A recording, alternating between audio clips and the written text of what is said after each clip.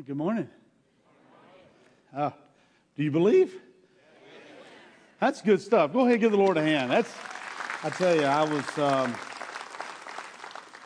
after watching the Republican National Convention last week, and sure more of the same this week with the Democrat National Convention, I couldn't help but think, man, we need a fresh touch. We need God to move. And it's really, we're the salt and light, right? And it's incumbent, even though it's not politically correct to believe in God the Father and believe in Jesus Christ the Son and believe in the Holy Spirit, it is our responsibility to be a light in a broken world, a light in the darkness. And man, well, let's just go to the Lord in prayer. Let's do that. Lord, we believe, and we're so thankful. Thankful for what you've done in our lives. Thank you for changing us. Thank you, Lord, for seeing us in our desperation and in our need. And Lord, I lift up our church first this morning.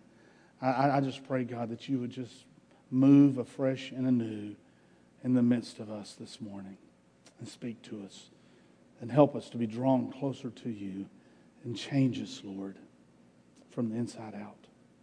I pray for our country, God, that you would give us direction, that you would give us wisdom, God, that you would move in our country in such a way that we could be a shining light for the world to see how you can move in a whole country.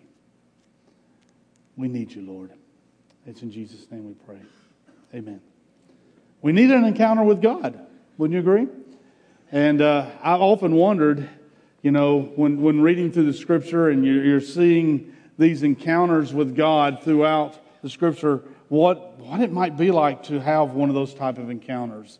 You know, I thought, gee, I wonder how it would make a difference in my own personal life to have a burning bush experience, or to see the waters part and to be able to walk across the Red Sea or even the River Jordan, or to see the walls come crumbling down. Well, we just need those experiences with God. But, you know, our experiences with God, our encounters with God will vary. They'll be different, each one of us. So, you know, I want to take a look at a couple of those things this morning. And I got some good news for you. I have basically a one-point sermon. Is that good? Y'all like that? And so everybody's like, yay, praise the Lord.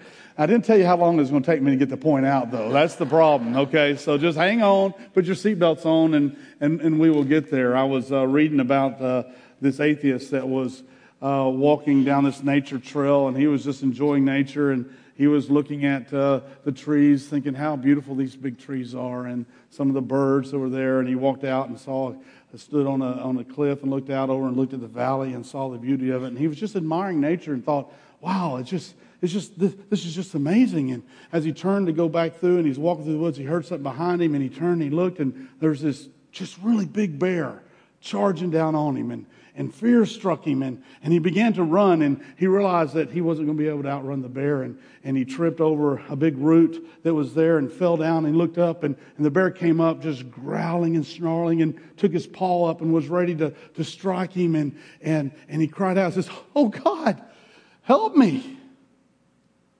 And the time froze, and this bright light came on, and a voice from the bright light said, "You spend your life teaching others I don't exist?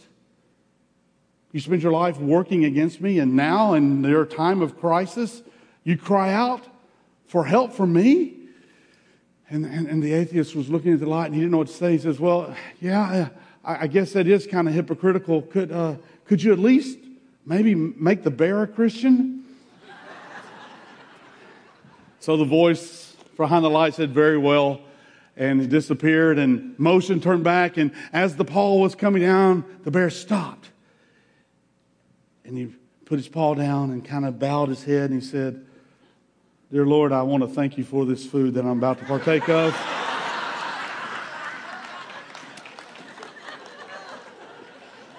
Oh, well. Our encounters are all a little different, aren't they? I want to share with you I have kind of two favorite characters in the Bible. One is David in the Old Testament, and I really like David because he just messed up. He just messed up so much, but he was known as a man after God's own heart, so that kind of gives me some hope. You know, God also spoke through a donkey in the Old Testament, and that gives me some hope too. So you know how that is. But the second one, kind of a New Testament guy, is Peter. I just like Peter because he just loved. He was just so zealous. I mean, he was a zealot. Zealous, I guess that works. But he was always out there. He was the first one out of the boat as Jesus was walking on the water, you know. And he was one of the two guys running to the tomb at the end, even though John was a little faster than he was. And even in the encounter that we're going to talk about after the resurrection, you know, Peter and the disciples had been going through a lot. I mean, think about it. Here they came up and Jesus was arrested, and Peter was ready to go to war. He drew his sword and cut off the ear of the soldier, and you know, of course, then Jesus said, "Hey, look, Peter, before the cock crows, you're going to deny me 3 times." "Oh no!" But of course, we know the story, right? He did. He denied him. You know, as the mob mentality became, and they were swarming over Christ, and they were arresting him. You could see that, and the fear set in. He denied Christ, denied that he knew him 3 times. And so you can see that it just had this profound effect on him.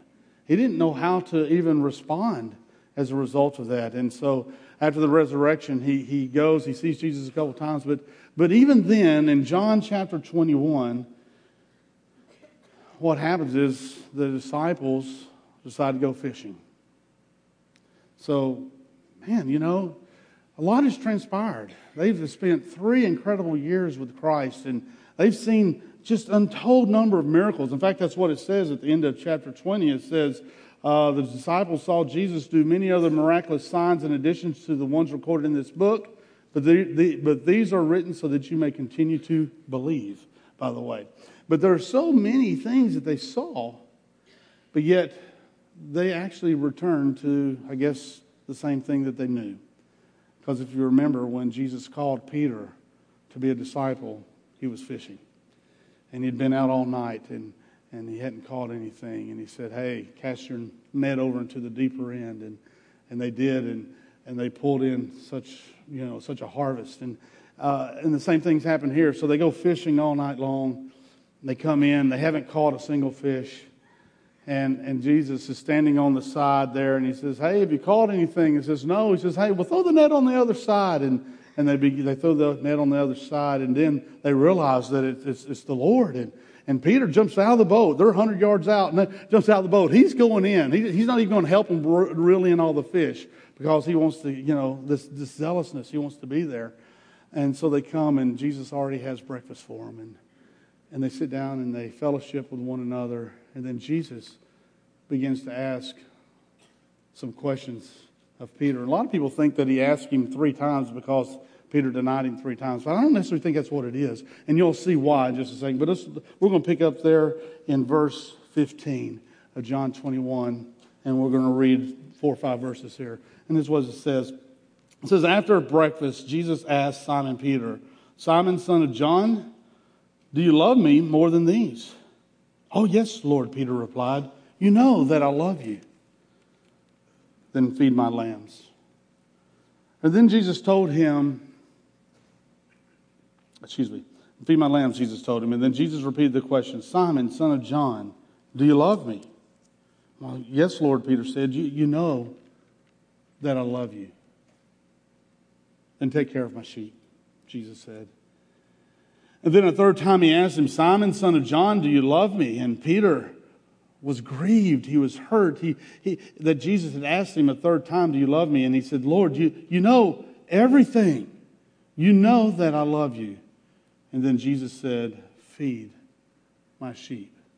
So what sounds like he just asked him 3 times, and the first response is, well, he asked him 3 times, once for each time that he denied him. But actually, there's a little bit a different dynamic, because in our English language, it's all translated love, but in the Greek, there are actually different terms for love, and we see a discussion going on between the two when you go back to the Greek language. See it, and I want to show you right here if we can. If we could pull that up. So the first time He says, Simon, son of John, do you love me more than these? And what he actually said was this. If you'll notice, son of John, do you, and he used the word agape. Agapeo is the tense. But he says, do you agapeo me more than these? And this is a love that's used to talk about the all-sacrificial love of God towards men, and that only comes from him. We see that in John 3:16, for God so agapeoed the world. And so he says, Simon, do you agapeo me more than these? And of course, Simon Peter says, yes, Lord, you know I love you. But what he actually said was, Lord, you know I phileo you. He used a different term. And that's a brotherly love. We think of Philadelphia, a city of brotherly love. And so it's a term that you would say, to your friend, man, I love you, brother. Well, that's phileo. And so Jesus said, do you agapeo me? And Peter said, Lord, you know I phileo you. And so the second time, do you love me? And Jesus again said, agapeo. Do you love me with this all-sacrificial love? Do you love me by this love that I love you? Do you love me in the same way? And Peter answered, Lord, you know I love you. And again, you see what he said. He said, Lord, you know I phileo you. And so then, as this discussion is going on, a third time, Jesus asked, son of John, do you love me? Peter, do you love me? But what he changed his term. Jesus said this. He said, Peter, do you even phileo me? Is your love even, do you really love me even as a brother? And that's why we understand that it says, Peter was grieved. Can you get it? Because he's twice has answered Jesus in a way that he wasn't asked. He used different terms. He used a different word. And so now Jesus comes and he uses the same term. He kind of says, Simon, Peter, do you phileo me? Do you love me? And then, of course, Peter answered, yes, Lord, you know I love you. Using the same term, phileo. So here's the real point. Jesus met Peter right where he was. Folks, that's a profound truth. Not because I said it, but because God loves us so much, and He desires so much to have a loving and intimate relationship with us, that He left us this Word, and it has everything we need to have a growing and intimate relationship with Him. And He met Peter right where he was. You see, because Peter was starting to return to his old way of life. Now, not necessarily sin, but he was just going back to fishing. Oh, but he had far more in store for Peter. Because he kept on telling him to do what? Feed my lambs. Take care of my sheep. In fact, if you look at right there in verse 18, it says, I tell you the truth, when you were young, you were able to do as you liked. You dressed yourself and went wherever you wanted to go. He's telling this to Peter. He says, but when you are old, you will stretch out your hands, and others will dress you and take you where you don't want to go. And he was telling this to Peter because he was telling him, basically, Peter, you're going to die for me. Peter, you're going to give your life for me. And Peter was. He was crucified upside down, unworthy of his Lord Jesus Christ. What a change from a man who publicly denied him 3 times to, at the place of his crucifixion, didn't even want to be crucified in the same manner, but wanted to be upside down, as history tells us. But what did God do in Peter's life in the midst of that time? I mean, He used Peter in just a tremendous way in the early church to be able to do that stuff, to be able to reach out and begin to share all that he had learned during those years he spent with Christ. And it was trying and it was difficult, but he met Jesus Jesus met him right where he was. Now, that's pretty good for Peter, right? But is that good for me? Is that the same thing? Can I expect the same treatment as Peter? Because Peter was a pretty important dude, right? He's one of the disciples. And so can I, just Ronnie West, little guy from Ringo, Georgia, can I expect that same kind of treatment? Well, what I like to look for in the Scripture is patterns. I like to see where God does the same thing over and over, because God's the same yesterday, today, and tomorrow, right? He never changes. And we believe that. And so if we can establish a pattern in Scripture where he does the same thing over and over, and he meets people right where they are, then I have to decide, am I the exception to the rule? Are you the exception to the rule? Or is God going to be consistent with you and I? And I believe he'll be consistent. And so we begin to look and we explore. And you don't have to look, but we're just going to talk just for a few minutes about a few other characters and show how they did it. I mentioned that I loved David. So we see where Jesus met Peter right where he was in his denial. But what about David? You know, David, man, he was a king. He was, he was brought up. He was a great warrior and all these different things. And there, that faithful day, he goes out and he sees Bathsheba, and one thing leads to another. Next thing you know, she's having a baby, and he's having Uriah, her husband, killed. The darkness of sin. And how quickly it can take over our lives, and how quickly it can deceive us into thinking that everything is okay. But in the midst of David living in his sin, at that moment, he brings this man named Nathan, who holds up that long pointing finger and says, "You are the man." And boy, you start reading the Psalms, you see David's repentance and how he went to the Lord, and he just was wounded so much that he had hurt the heart of God because he loved God, and God met David right there where he was in his sin. Think of Jacob, as Jacob stole the birthright from his brother and went off and he lived in a foreign land for years, and he's coming back and he was about to meet his brother, and he was afraid, he was fearful, he was in need of reconciliation because he had this brokenness in his family because he had cheated his brother. And the angel of the Lord met with him, and they wrestled all night long. He met Jacob in the midst of right where he was in need of reconciliation. Rahab lived in the wall of Jericho. And they'd heard the stories of Israel and how Israel was coming and how they were going to wipe out the land. And oh gosh, they were all so fearful of their imminent death. And God met her in the midst of her fear of what was to come. Gideon was raised up to fight and to lead an army, a huge army of 300? And God met him in his lack of faith before he went and asked for a fleece to be shown a sign. God met him in his lack of faith. Zacchaeus. Oh, a wee little man was he. Y'all remember that song? Zacchaeus was a wee little man. Okay. He met him in his greed, in his materialism, his desire for things. Boy, us Americans, we really have a lot to think about there, don't we? We may not be tax collectors, but there's a little bit of greed and desire for material things. But he met Zacchaeus right where he was, even though it was the unpopular thing to do. Right in his need. So we have Peter in his denial, David in his sin, Jacob in his need for reconciliation, Rahab in her fear, Gideon in his lack of faith, Zacchaeus in his greed. Do you start seeing a pattern? Do you get it? But it doesn't stop there. We can go on and we can tell more and more stories. You think of Joseph being thrown into slavery and then being lied about, and there he is in his hopelessness.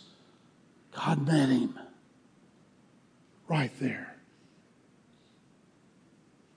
Saul was on the road to Damascus, full of rage and blind ambition.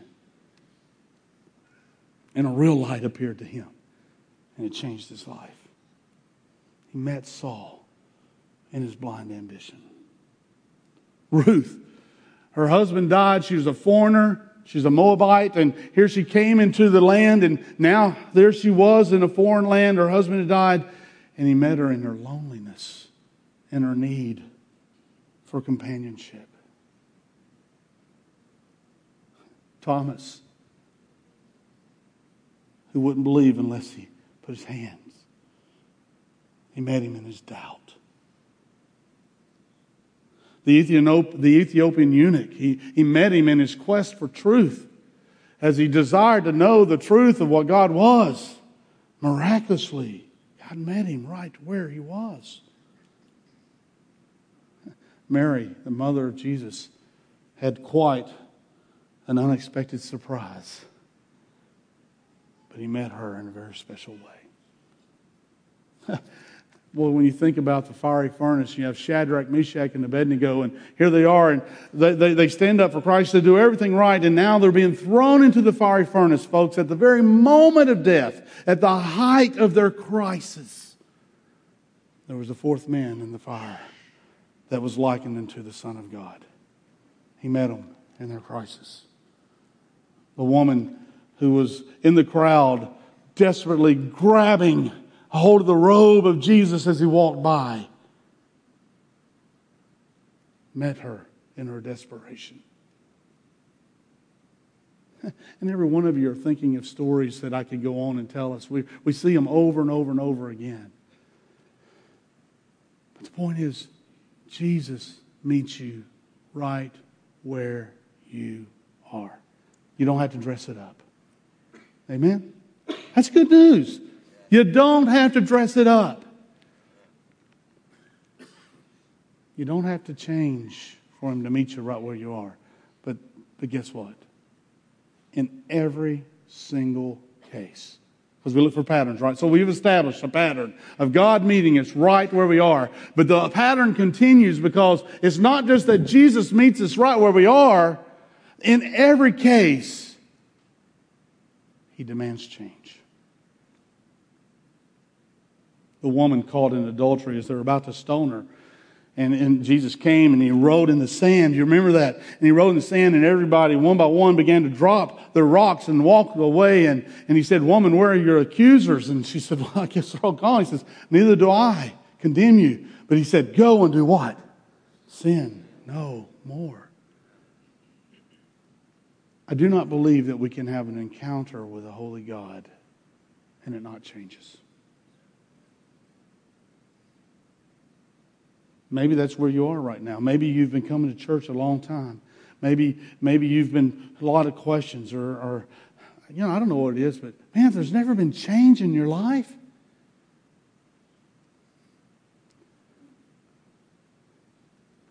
what does that mean?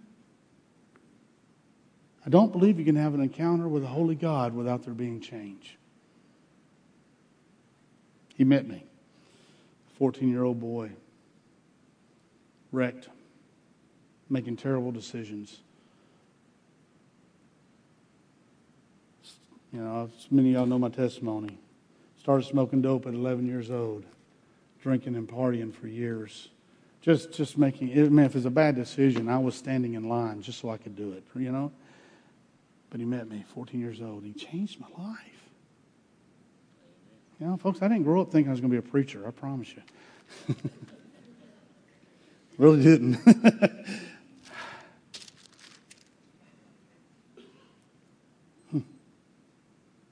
So now what? The supreme example of God meeting us right where we are is the cross. Right? Would y'all agree with that? It's the cross.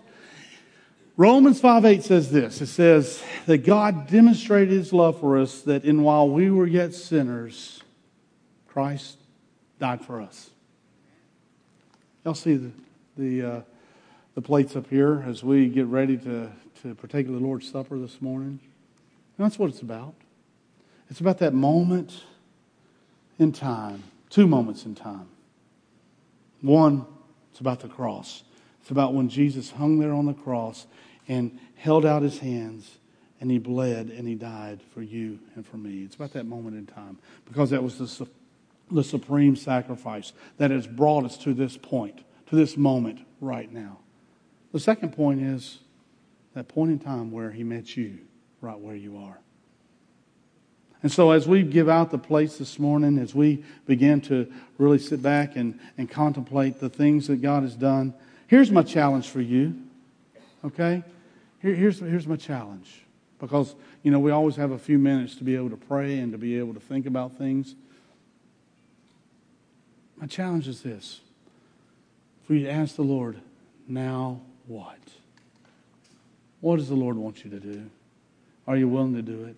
Some of you may need to say, I really need to talk to somebody about my relationship with the Lord. I need to talk to somebody that so I can have this encounter with God, so I can know that I know that He's in my life. I want to experience that change. Some of you just need to say, I just need to be obedient. Man, God's been working on me in something in my life. God, I know that God's been speaking to me, and I've maybe been resistant, and I just need to be obedient. And I don't know what that is. It might be to be a part of a life group. It might be to share Christ with a neighbor. It might be to take a new job. I don't know what it is. Only you can discern what the Holy Spirit is saying to you. But you need to be able to say, now what? Because you know what? When God meets us right where we are. Peter didn't need to get saved again. He was at a place where he was just absolutely feeling worthless before God. How can God ever use me again? If I'm not willing to stand up in the midst of the crowd, how can God do that? And Jesus wanted to say, Peter, do you love me? Peter, I want you to feed my sheep. I want you to lead my people. I want you to take care of them. I want you to protect them. God, Peter, I have plans for you. I love you. And you just cannot imagine all the things I have for you, Peter. You just need to love me. Now what? How do you need to love the Lord?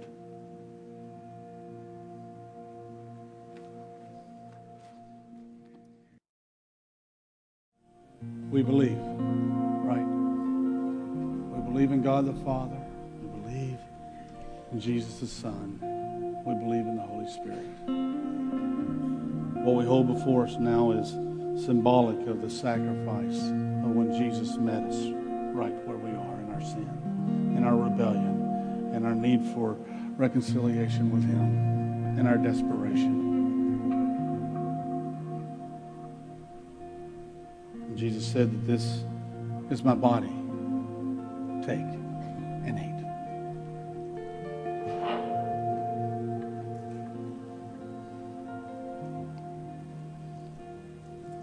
And this is symbolic of my blood, which I shed for you.